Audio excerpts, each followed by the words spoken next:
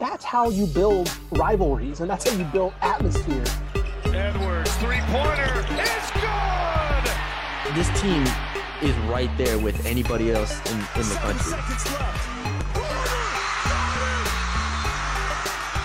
They are clicking on kind of a different level that we didn't see this year. Harry for the lead! Oh!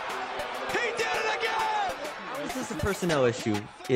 I really think it's just a player fit. Like I think, and again, this is partially his fault, right? These are his transfers that he brought in, right? But I'm still saying I think this is just a whiff. I think this is just a whiff on his part. You cannot whiff with this much talent. And I love Texas Tech.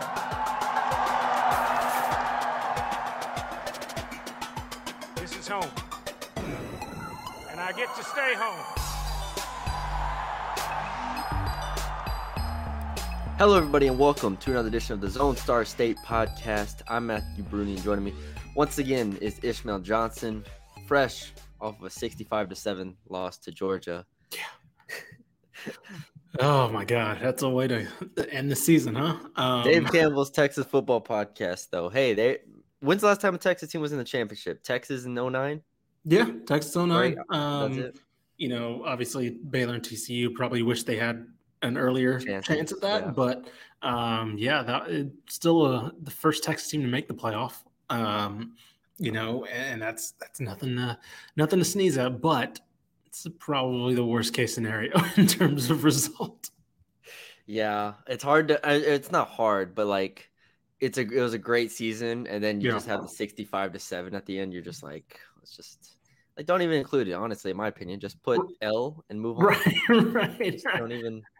Don't even include it. Runner up, it's like national runner in up. FIFA where you can just forfeit the match in like 3-0. It's like, yeah, you just lost 3-0. It's no big deal. It just goes down as an L. Exactly. So, but yeah, that's the football update. On the basketball side, things are picking up. As we've talked about on the prior two podcasts, we did Big 12 stuff. Here, we want to talk a little bit about the WAC, dive into that, and then we do have a little bit of Big 12 type stuff just because, you know, the Big 12 is always so crazy. But let's start with the WAC because I watched two games this weekend. I watched Sam Houston State lose to Grand Canyon in overtime, and I watched SFA beat Grand Canyon. Both of those teams, you know, we perceive to be two of the top teams in the WAC as far as Sam Houston and SFA goes. They're both pretty high in KenPom. Let me see if KenPom still has Sam pretty high. Yeah, they still have Sam Houston 81 in KenPom. That is incredibly high. So KenPom loves Sam.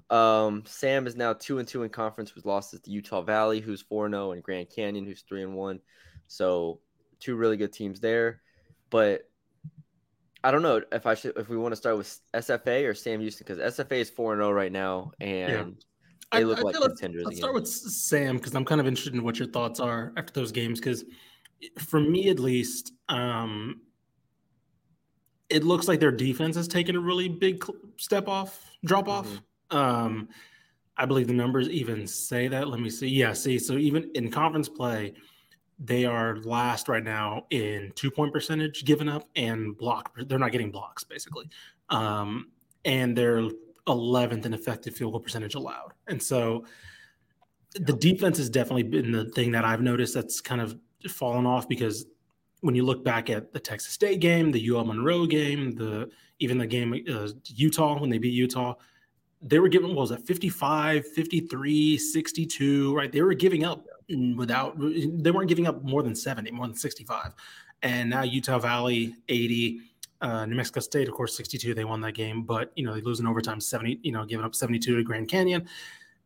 And it's just kind of like, I don't know. I mean, we knew the WAC is tough, and it was gonna, things were gonna get tougher for this team because they started so hot. I think it was kind of, I don't want to say impossible, but like, this team was going to come back to a leveling point at one point. But regardless, I don't think I expected the defense to kind of be this shaky. Yeah, you didn't mention 68 points to Tarleton, and we don't think super highly of Tarleton State in that win, 75-68 at home against the Tarleton State team that has kind of fallen by the wayside a little bit. Tarleton is now, no, they're 2-2 because they played UT Arlington. And UT Arlington is 0-4 in conference. I want to talk a little bit about that, but still, Sam's defense was kind of concerning in the Grand Canyon game. It felt like they couldn't get stops late when they needed to, which is kind of what we've kind of based our love for Sam around. Last year, it was like they played good defense and they had Savion Flagg and just a couple guys that could make plays. I mean, last year they were 221st in offense. This year they're 150th at least, which is passable. And they're 42nd in defense. The whole thing with them now, and you kind of mentioned it, with the 2-point percentage defense falling off a bit, is they're still first in forcing turnovers. They force turnovers on 25% of opponents' possessions. Like, that is an insane number. And then I watched the game, and you're just like, how is this possible? Because they're not like a pressing team. They're not doing anything crazy. Right. And I don't know what it is, but Grand Canyon just started throwing the ball away, and I was like, what is, like, why are you doing this? It doesn't feel like it's necessary to try to force the issue, but they do a really good job defensively as far as making teams uncomfortable. The problem is as you continue to play better teams like Utah Valley and Grand Canyon, they start to figure it out to a degree, and once they figure it out and once they start getting clean looks, you selling out for some turnovers here and there might result in buckets. And so that's my concern. And we've mentioned it before, the WAC does not, like, it's not easy at all. Now, I do think they have the easiest stretch coming up here with Southern Utah, Utah Tech. Then they have SFA, which will be a big game, and then RGV. So, 3 out of those 4 games I think are pretty winnable. But you still have Seattle. You still have, I think Abilene Christian will be all right still.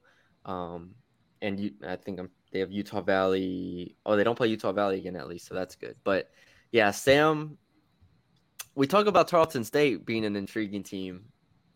Sam is not far off as far as making games kind of ugly. Yeah, and the one thing I've kind of noticed, too, is that it's been at least consistently, it's been a lot of Quay Grant and, kind of wondering – at the beginning of the year, it was Quay Grant kind of leading the charge. Now it kind of feels like it's a lot of just Quay Grant getting everything, right? I want to say, I'm trying to think of one of the players that's kind of fallen. Jaden Ray is somebody who's not scoring at the same clip as he was earlier in the year. And it was a kind of, he started off pretty well. And so he's kind of, I'm trying to think, he didn't score against Tarleton. He had 5 points against, let me see. He had 5 points against Grand Canyon. And then 7 points against New Mexico and 13 against Utah Valley. So he's been up and down a little bit. I also know they're not a very big team, right? So that's part of it. The WAC is, there's some size in the WAC, and so on the off night, they're just going to probably be overmatched inside and not be able to match with some of those guys. So maybe that's explain some of the kind of issues with some of the defense, especially inside. But I think a lot of it seems to be Dante Powers and especially Quay Grant now just kind of putting up buckets and then seeing what, hoping that somebody else on the team can kind of have their night, because they are a good team. Like, they are a well-rounded team in terms of scoring, but it doesn't seem like yet, as far as conference play goes, you haven't had that one game where you have maybe 4 guys in double figures, or 5 guys in double figures. It seems like Quay Grant puts up 26, and then Dante Powers puts up 15, and then the next guy's 8, 7. So I wonder if it's just a rhythm thing. Like I said, they started off so hot that maybe that was just not a pace they could maintain. And there may be more of the third.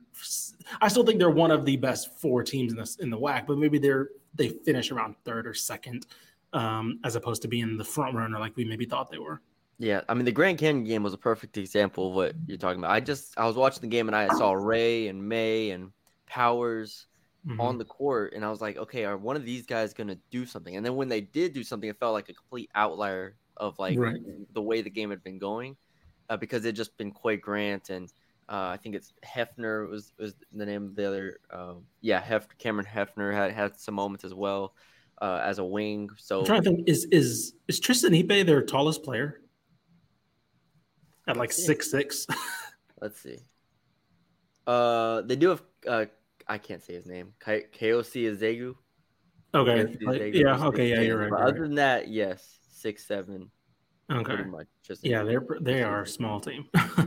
Let's see, where do they rank? Yeah, they're 344th in average height. Okay. So there you go. You are correct in your assumption. Mm.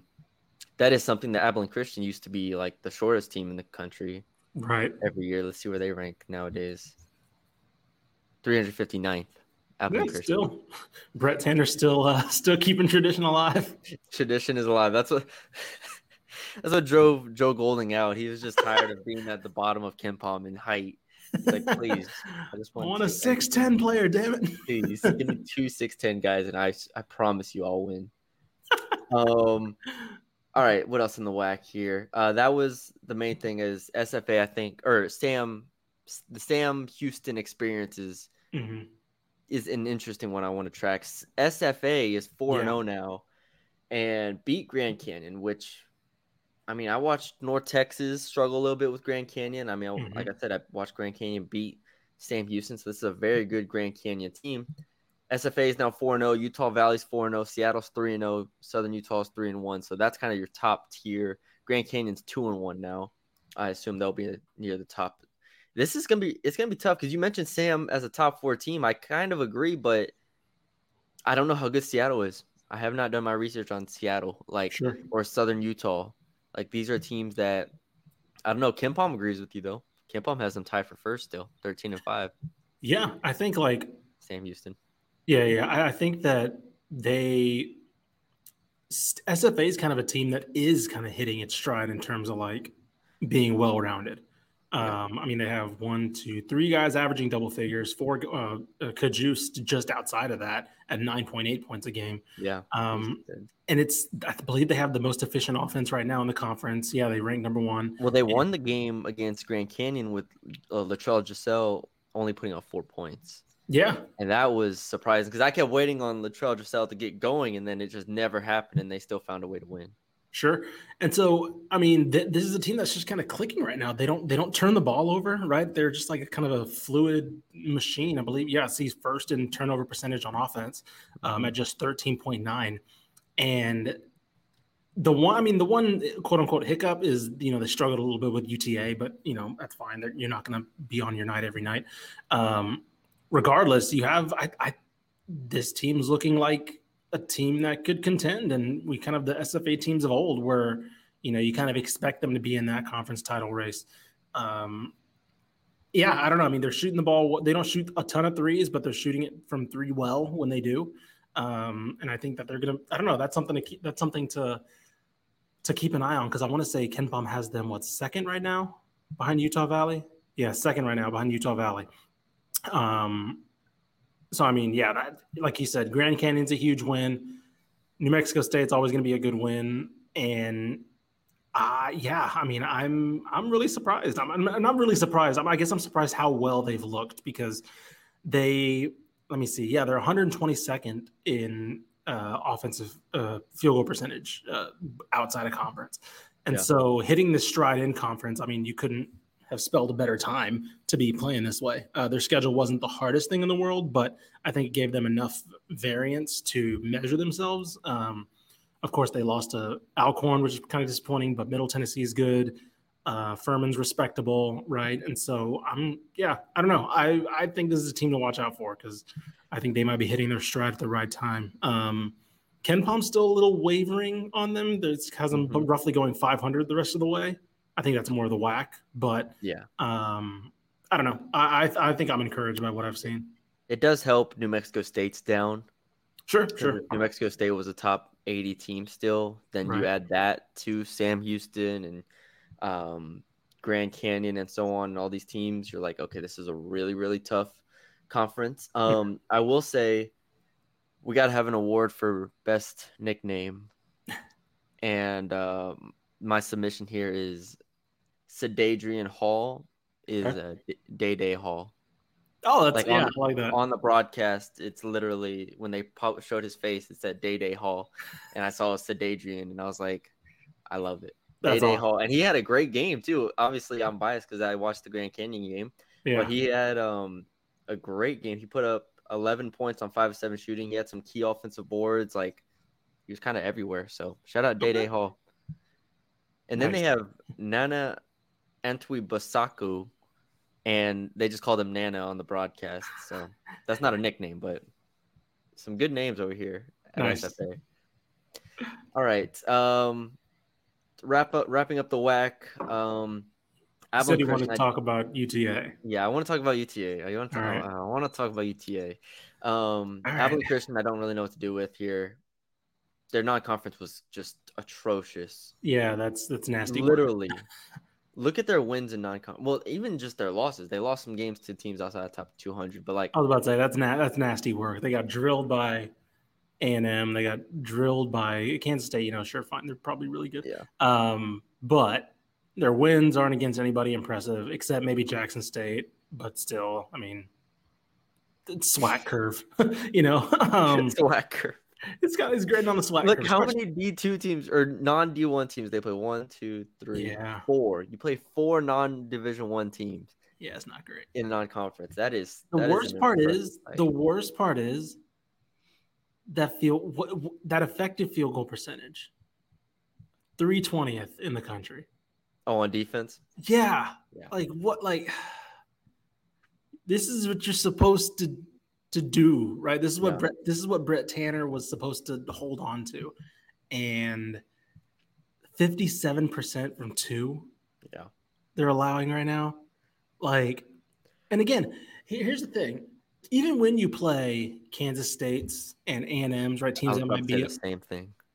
Even when you play those teams, that should be an ugly game then, right? That should be like, okay, you maybe score 55, but they score 62, right? Or like you score, because I was a part of those early Texas State days under Danny Casper, where literally they would say, yeah, we might score 45, but they're scoring 59, right? Like it's very. Yeah, we're not getting blown out here. Yeah, we're not getting the A&M game. Here. I was looking at the A&M game where it's 77 points. Right. And we know A&M is not the most potent offense here. Like K-State, sure, if we want to give them that, even though I think this is currently a different K-State team than we saw in non-conference. 100%. I saw that team almost lose to LSU, and I'm like, right. Whatever. But that A&M game for me, and then SFA put up 75 on them.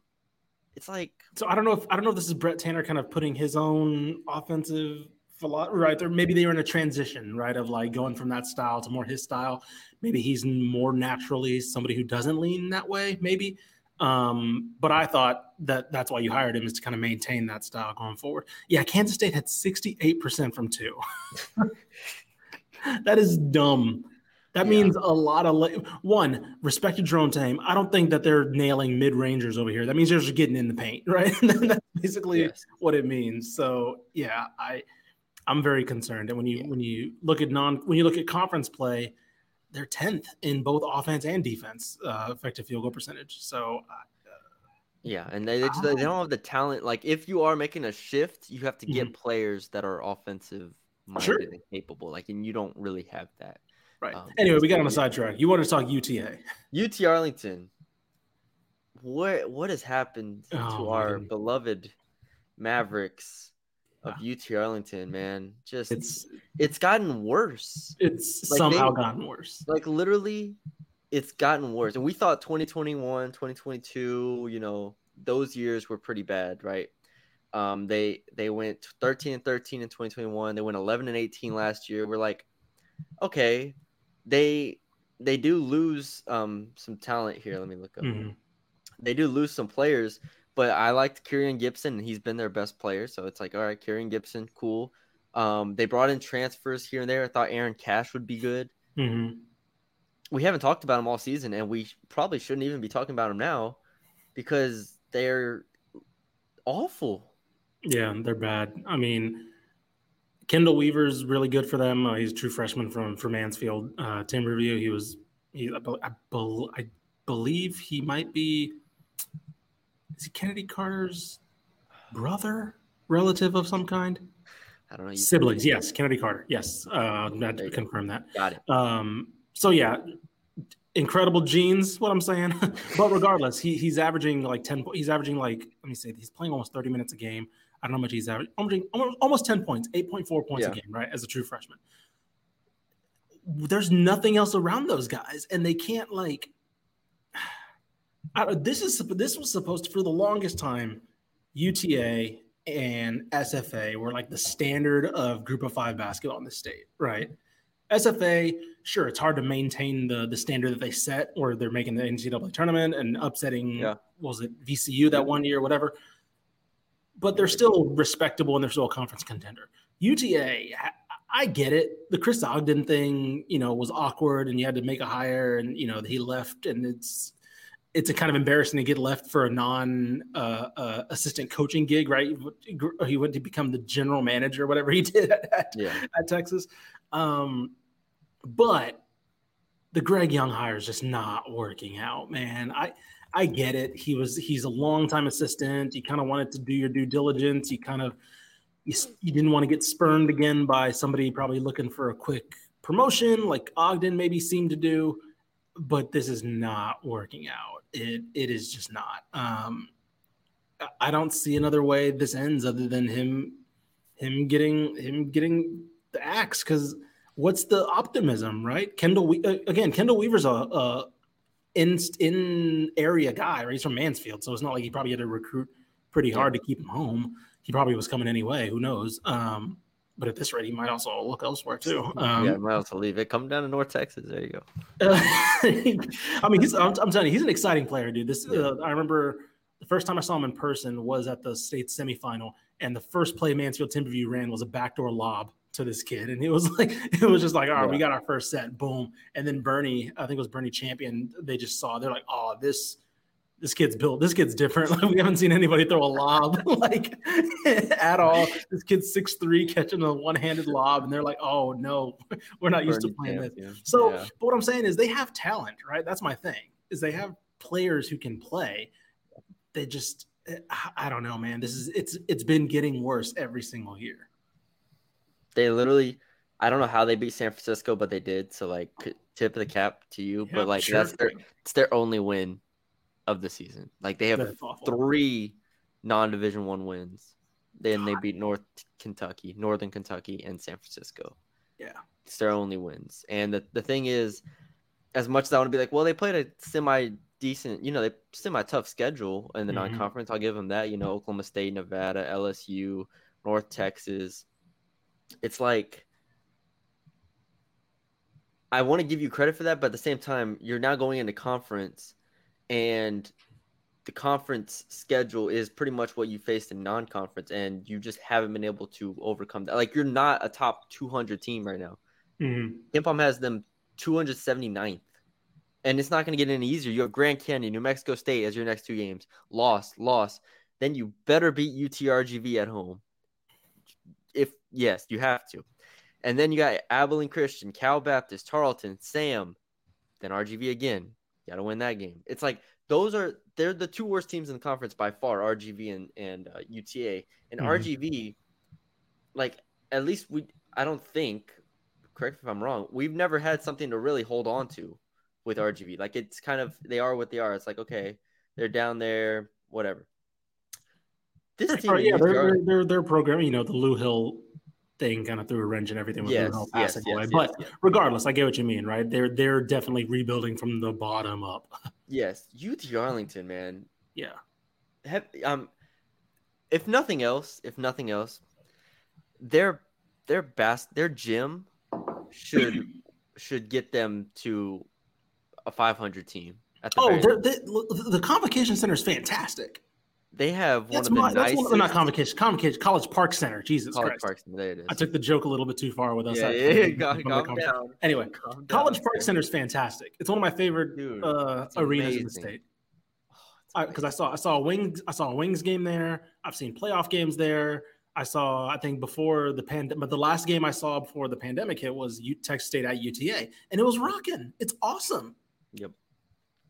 There's no reason, like, zero reason for them to be this bad. But that's enough. The one stat that really concerns me, they're 282nd in assist percentage, right? At the very least, right? Share the ball. They're not even passing it. Pass, right? I say that, we talked about UTRGV, somebody rebuilding, right? They are 176th, right? They notice, okay, here's how we beat teams. We share the ball, we move it, we make sure we get good looks, set up things. Okay, cool. 176th. And we just talked about them being from the bottom, trying to rebuild something. Like, if you're not even sharing the ball, I think it's funny. Texas State's actually 360th, because it's literally just Mason Harrell who passes. It's just Mason Harrell. It's just everybody else just in the corner, just clapping. Hey yo. But regardless, like, you get what I'm saying, right? Like, at least move the ball.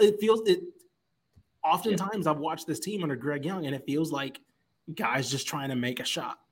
And again, I don't want to put that on Greg Young, because let's be honest. Under Ogden, it wasn't looking great either. Under Ogden, they were kind of fine. They weren't obviously it goes back to the Scott Cross thing, and we can get into that. But it looked like it was taking a somewhat of a downturn. And I think that I wonder if that was a reason Ogden left. He was like, actually, this isn't something that I could this isn't getting better. Let's put it that way. And he probably sought the opportunity and was like, all right, I'm out. I hope Kevin Harvey's doing good. I miss Where is that? Let's see. Let's see. What is he up to? He's got to be playing overseas. I Googled the same thing. He's got to be playing overseas. Recently played in the Italian league. Okay. That's a stud. That was a stud right there. Shout out Kevin Harvey, man. Yeah. That dude. North Texas should have beat them that year. I think it was 2017. He should have been playing in the NCAA tournament. He should have been a player we came back and said, remember when Kevin Harvey dropped 27 against, whatever. He never got his chance. What a shame. And now look at UTA. All right. There's the WAC. There's your WAC rundown on the men's side. Real quick. Texas A&M, 2-0 in conference. I watched them beat LSU pretty handily at that. Yeah. They got Missouri coming up next. 30-30 in KenPom. They're hanging around. Who? You said it. Oh, wait, no. Sorry, that was last year. Whoops. I'm 70 at KenPom. My God. That. Whew. I was like, they only beat LSU. I was like, I didn't think that was that big of a win. I almost had to go back and delete that rant we had that a couple episodes ago. No, sorry. 70th in KenPom. We have to go back and delete the podcast. But they have Missouri coming up tomorrow. We're recording on Tuesday. They got a huge game against Missouri. They beat Missouri. Look, I like you with Rice. I put the shovel in, right? I was patting down the dirt. If they beat Missouri, I might gotta start my exhumation process here, because I might gotta pull that corpse up, because 4 in a row, of course, Northwestern State, Prairie View, whatever, but 4 in a row is 4 in a row. Florida, they got South Carolina after Missouri, so you can just throw in a 4th win right there if they beat Missouri. That's 4-0 in conference. And then they have – I was about to say, I'm looking at their stretch of games right now. Like, they might have the easiest conference schedule. Like LSU, and I don't want to talk LSU here, but LSU has had the toughest conference schedule every year. If you look at them, they play so the 3 worst teams in conference are South Carolina, Vanderbilt, and Georgia, right? Mm-hmm. LSU only plays those 3 teams once each. Okay, they play a lot of other teams twice, Arkansas, so on and so forth. Now A&M only plays South Carolina once, and they only play those teams once as well. The difference is their schedule is like they play Tennessee once, they play Bama once. Like, who are they playing twice? Mm-hmm. They only play Arkansas once. So they play Missouri twice. I'm trying to find this. They play Ole Miss twice, Auburn twice. Like, they play LSU twice, which is not tough. I mean, I feel like this is a very, very workable schedule here for A&M. Yeah. I mean, they play Florida twice as well. I'm trying to think. So, like, I'm looking at, let's just get through January. They do play Arkansas twice. Arkansas is at the beginning of the month, right? But let's look at before that. Kentucky's not good right now. No. Like, Kentucky they have pitchforks out for John Calipari. Yes. It is not looking. I have a friend who's a Kentucky grad, longtime Kentucky fan, and he's like, it's gotten to the point watching Kentucky where they're like it's the same offense that they ran since the national title 2012 team, right? Like it's that same dribble drive, handoff, no creativity, things like that. And so there's very much a vulnerable Kentucky team. So other than Arkansas at the end of the month, Auburn's the team you probably, again, I'm getting past Missouri. Auburn's the team you got to worry about, right? That's probably it right now. Go through that schedule. It's a very favorable schedule. Yeah, like up until Arkansas, what could their record be? Missouri, South Carolina, Florida, Kentucky, Auburn, Vanderbilt as your next 6 games, and they're already 2-0. They could go 4-2 in that stretch and be 6-2 in conference. And you know what I'll be saying? I'll still be saying I don't think this team's very good. That's the wild thing. Is like they can go through and they could have. Let's say they lose to Missouri, right? I'll give them L's to Missouri, Auburn, and Arkansas this month, right? Okay. Let's say they beat Auburn at home in February, so 1, 2, 3 losses. That would put them at 6-3. Like 6-3 in conference ish, and with Georgia coming up right after that, so 7-3 probably. Man, 7-3, and you still have LSU on the schedule. You still have Mississippi State, Ole Miss, Missouri again. Like those are 4 winnable games right there. This team's gonna mess around and finish like 3rd in the conference. They're gonna, if they finish with 10 wins in the conference, bro. This team's gonna. I'm telling you, this team's gonna mess around and finish with 10 wins or something like that. That's gonna be nuts. Because I'm still not going to have confidence in them to do anything in the tournament. No, I will pick them to lose in the first round of the tournament. I was about to say, on everything. The first round of the tournament, they will lose in the quarterfinal, probably the quarterfinals of the SEC championship or something like that, right? Because I don't know how the championship works, so I don't know what buys they get or whatever. Yeah. You would know that, but regardless, top 4 get buys, but yeah, right. Like the minute they run into Tennessee, Arkansas, Auburn, whatever, they'll probably lose. Dude, they're gonna get. This is, you know what this is? If they go 10-8, because I don't think they make the tournament if they go 9-9. Honestly, like unless barring a tournament run, SEC tournament run.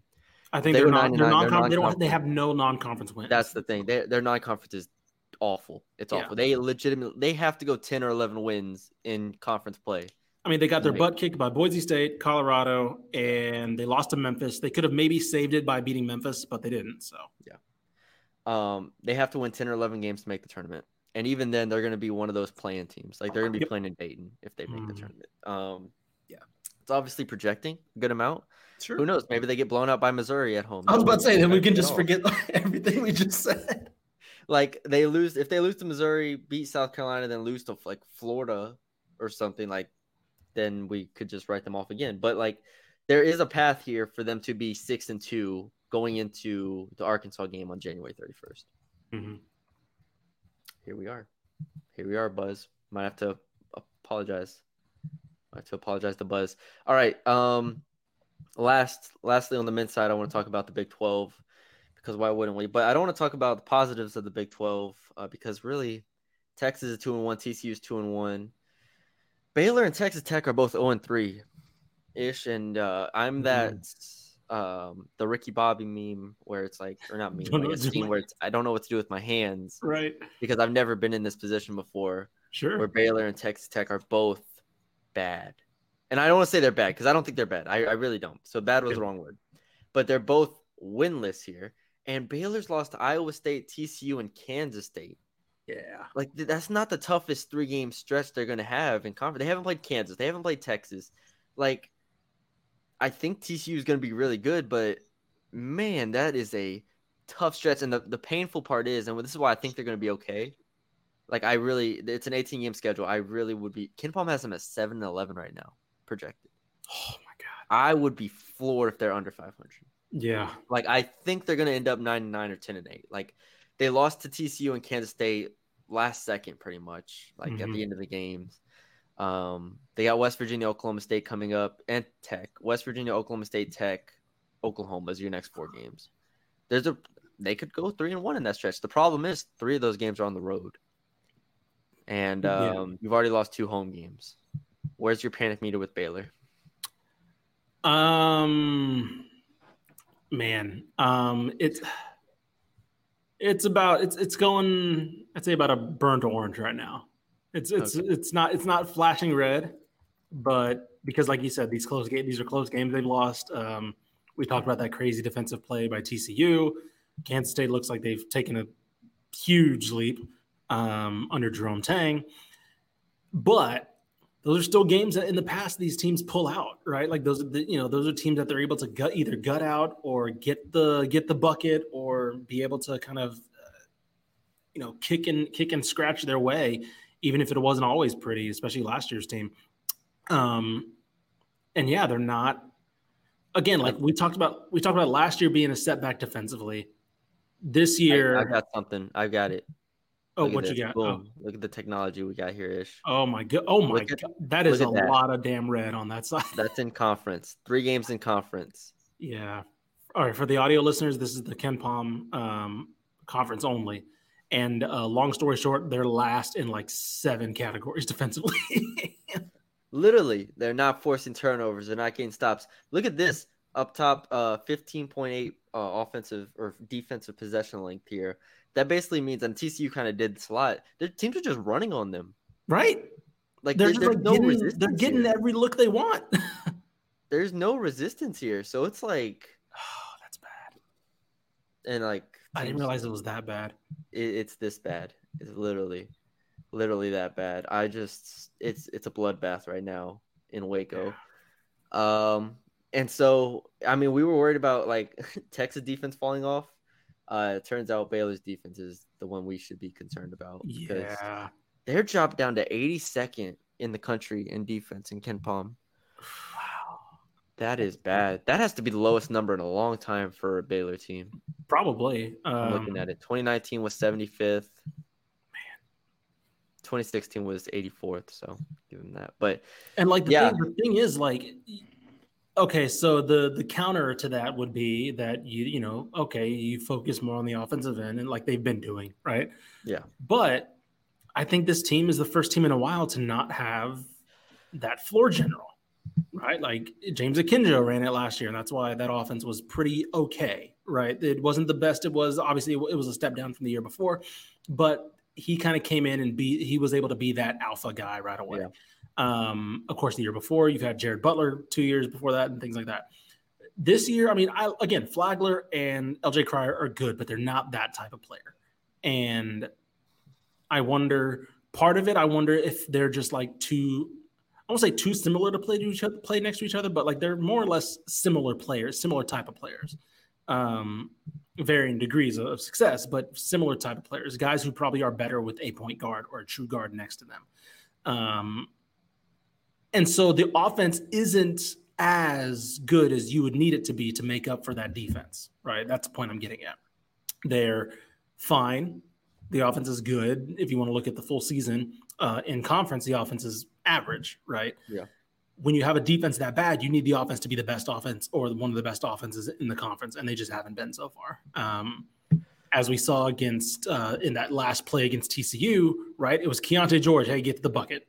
Right. And Keontae George had to fight off 2 defenders and, he got swatted at the rim because he had to kind of find a way to create his own shot. So it's not really working on either end so far in conference. And part of me wonders if they just, I don't know, because the fact that the Big 12 is so good, you can't have an off night, right? You can't have a bad start like this because, okay, cool. Your off game, your break game, quote unquote, is against Texas Tech on the road in Lubbock in, January 17th, right? That's the quote unquote game you're supposed to get back on track with. And it's like, can you expect that? No. Texas Tech has lost to TCU, Kansas, Oklahoma, all close games, like 6 or less points. I mean, Oklahoma was in overtime. Yeah. They have Iowa State, Texas, Baylor next. I just don't think they have the talent this year to match what they want to do. And I think we've hit on them a few times before, so I don't think we need to go crazy. But yeah, it's going to be a long season here. Like, who do you trust more moving forward, Baylor or Tech? Oh, Baylor. Yes, I think Baylor. The talent level is just right. They have the pieces. They have Keontae George. Flagler is still amazing. Cryer is still very good. The thing is, it's like I think Texas Tech's culture will lift them up in some games. Like I think they'll be able to steal some. Sure. I think so too. Like Tech could beat Baylor on January 17th. Oh, 100%. In Lubbock. In Lubbock. Yeah. 100%. Wouldn't be shocked at all. but I do think Baylor has a higher ceiling. Yeah, no, I think they do too. I still watch Texas Tech, and it's still a lot of so many offensive possessions end with, hey, Pop Isaac's jack of three. And that's only going to get you so far. He's a stud and he's awesome, but man, that cannot be your whole offense. Hey, if I was Pop Isaacs, I would love it. Oh yeah, I was about to say he's putting stuff on tape. He's gonna get. I love it. He's gonna be like, hey, look, I got a couple more years in college, and I can be making some money. Yeah, it's like when I go out there and I play pickup with guys that like aren't that good. Yeah, and just like I'm just pulling. You're like, this is the best feeling. right. Like, it's not chat. Like, yeah, we might lose because our team's not very good, but man, I'm gonna look great. I went 3 of 6 from 3, man. I didn't lose this game. Y'all lost. Y'all lost. I did not lose this game. I was pulling. All right, to the women's side. I want to start in the WAC again. Yep. Not as much to talk about here, but SFA and Sam are both 2-1 in the WAC. SFA lost a close game to Grand Canyon, who's pretty good as well, but they beat Abilene Christian and Utah Tech. So it's like, I think SFA could do it. The problem is, man, if you look at the WAC, I was looking at the WAC standings earlier. It's pull them back up. Top heavy. Yeah, like I don't know if you can really break into that top tier the way that things are looking right now. Like Southern Utah 3-0, Grand Canyon 3-1. Again, they could have won that game, sure, but Grand Canyon's a damn good team. New Mexico State 3-1, Cal Baptist 3-1. It's like those 4 teams right there are all, or 5 teams, no, 4 teams, sorry, like are all there in SFA and Sam Houston's way. And I don't know if you can break into that. Yeah, man, this is, we talked about when we say that the WAC is good, we really mean the women's side is like impossible right now. Because the men's side, it's decent top to bottom, but like the women's side are like, 5-6 teams could probably eventually win this conference.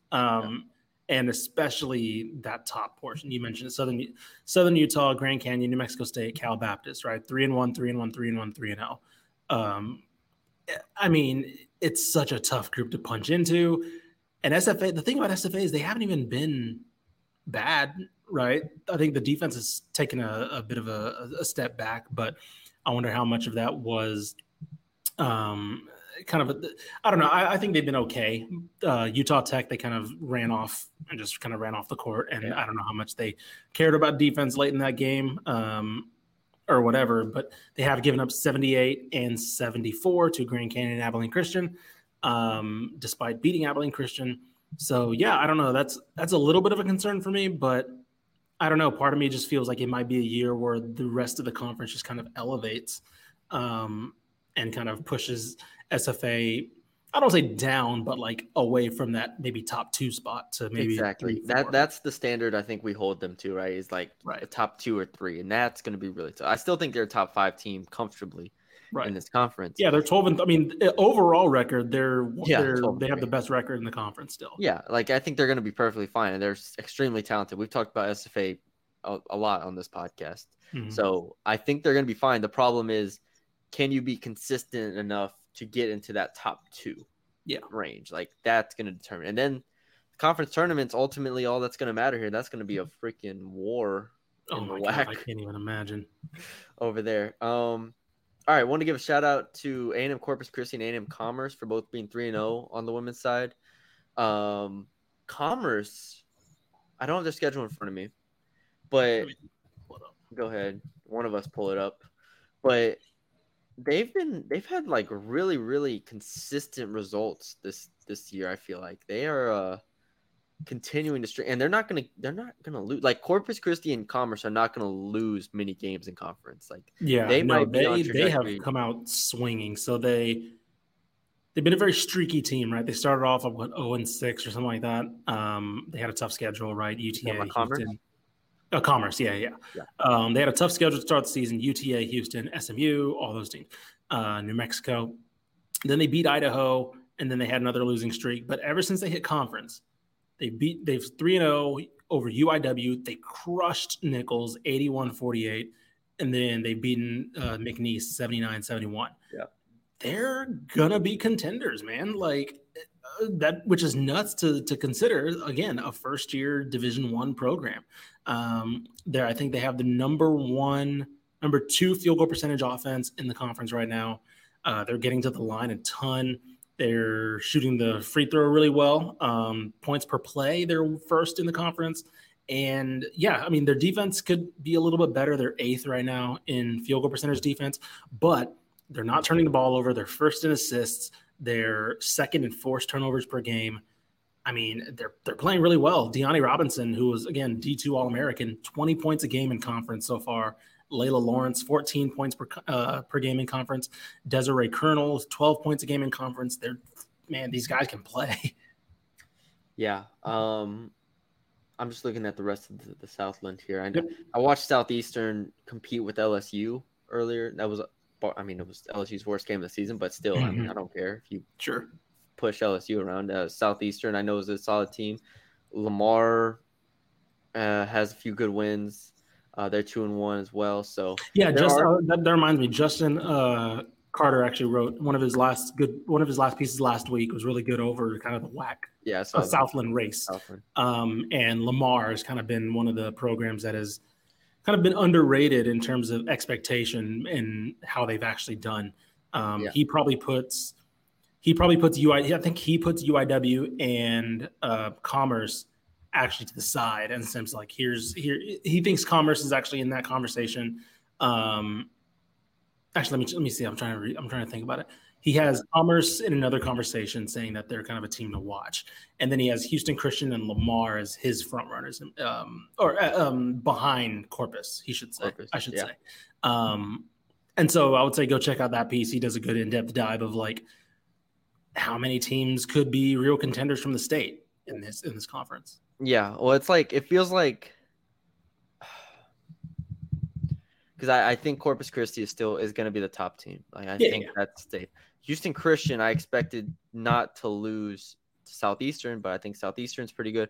You have like Southeastern, Lamar, Houston Christian, Commerce as those 4 teams behind Corpus Christi, and I wouldn't be surprised if any of them go any direction. So, all right, what else we got here? Quick, Conference USA. Rice is 1-3 now. They lost to La Tech. Our Rice Owls, our beloved Rice Owls, are 1-3, and UTEP is 3-1, but Rice beat UTEP. Right. Like UTEP's only losses to Rice. Rice's only win is to UTEP, and I don't know. That's the update. I don't know. Yeah, I think Rice's defense has taken a little bit of a step back. Part of me, their 3-point percentage defense has been bad, but I don't know, man. I don't want to feel like this team is that bad at defending a 3. Their teams are shooting 42% from 3 against them. And so part of me wants to be like, man, you just their team turned into the Warriors against them. Right, I was about to say, my gosh. No team is that I want to bad play at them. I want to play defending a 3. Rice. Put me on the court against Rice. I will light it up. I want to say that no team is that bad against shooting 3. So I don't know. I feel like that's got to level off because no team shoots, nobody gives up 42% for an entire year.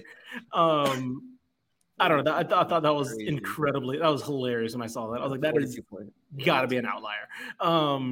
Regardless, I mean, I feel like once that levels out, hopefully things get a little bit better for them.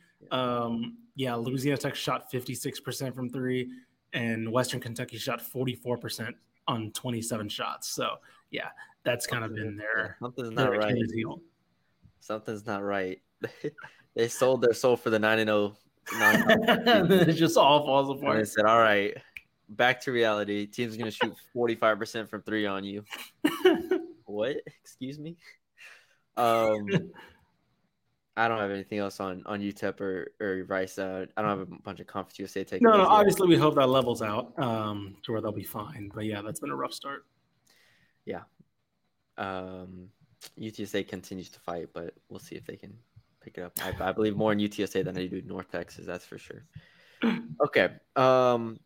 Last, but certainly not least, Baylor women's basketball. We thought it was done. Well, we talked about Free Dree free Dre, whatever it is on the last podcast. Free her. Even though I don't know, we continue to read things, and it's like both sides have their own, are like steadfast in their opinions of. I was about to say Kentucky very much has like a bunch of receipts that are like, nope, we told you this, and it's like I don't know what to believe anymore. Like, we told you you're not gonna be able to play, and she's like, just sign the waiver so I can play, and they're like, we told you can't play, and it's like, right. And so it's basically just like, here we go, like back and forth. All right, something. Yeah, I think Nikki Collins said that Dreanna Edwards absolutely deserves to play, like in the press conference, like in the media availability the other day. So it's just like, all right, yeah, I don't know. Spicy. I mean, Kentucky's awful, so it is what it is. They're 0-4 now in conference. But Baylor, even without Dreanna Edwards and even without Asia Blackwell, is 3-0 in conference. Has beaten a ranked. Well, they beat TCU to start off, whatever. But they beat a ranked Oklahoma team on the road, 81-70. Then they beat a ranked Kansas team on the road, 75-62. And I have one question. Is Sarah Andrews the player of the year in the conference? Ooh. And I think the answer is at 3 games in, small sample size. I'm not going to overreact.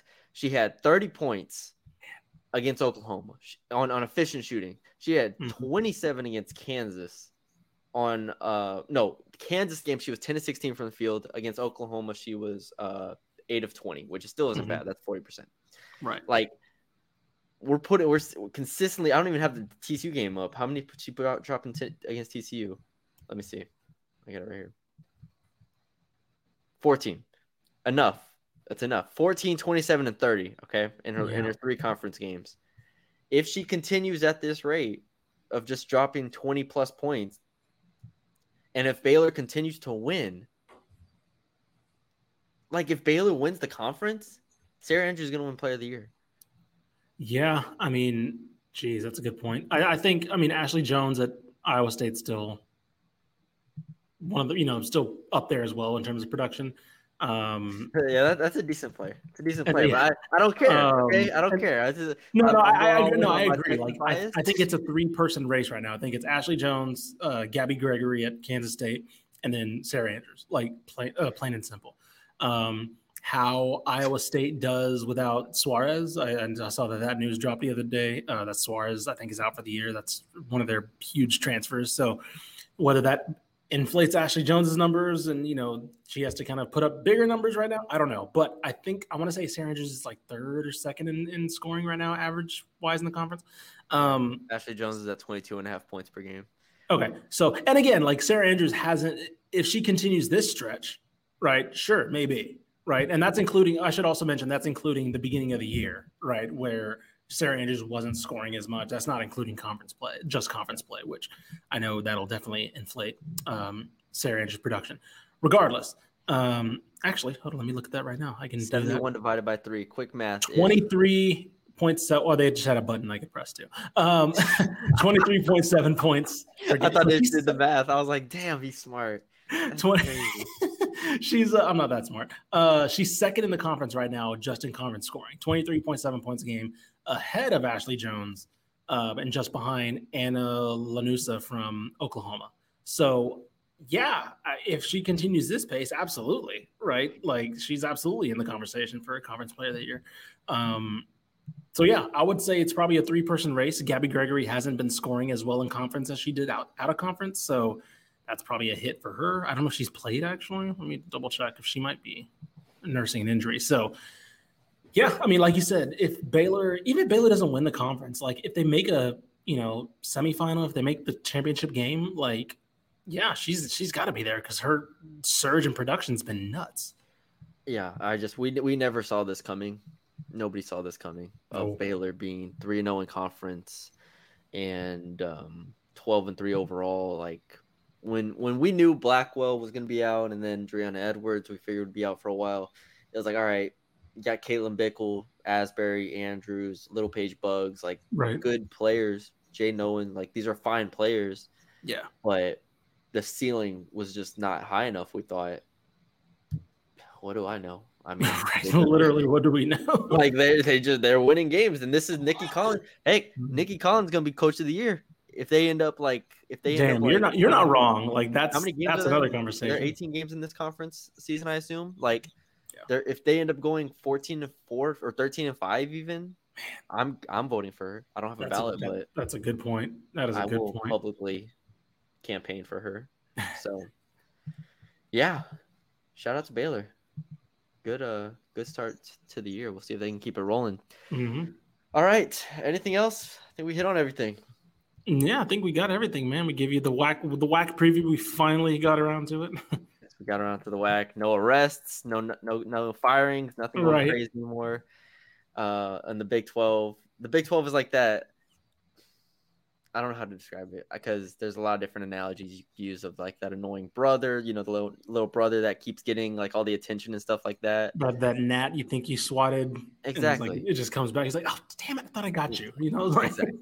There, a lot of analogies. They just keep coming back. But shout out to Big 12. A lot of big games coming up this weekend. We've talked about them. We'll see how it goes. Nothing new on the Conference USA men's side. North Texas 4-1 now. Held Middle Tennessee to 14 points in the second half. Which I don't know. Teams just don't breathe against North Texas. It's kind of crazy. But they keep winning, so whatever works. They haven't figured out the offense at all, for those wondering. North Texas still cannot score the ball, but they stopped. Yeah, well, it is what it is. Just keep winning. Just keep winning games. All right. That's all we got for y'all today. We hope y'all enjoyed the episode. Leave us a 5-star rating and review wherever you are listening. Subscribe to the YouTube channel if you haven't already. You get the features like what we did on this podcast. I brought up the KenPom stats for you so you can see it. Follow us on Twitter at Ishmael R. Johnson and at Matthew Bruni _ and at DCT Basketball. We tweet out all the podcasts and interact with us there. We appreciate it. And yeah, we'll be back on Friday. So we'll talk to y'all then.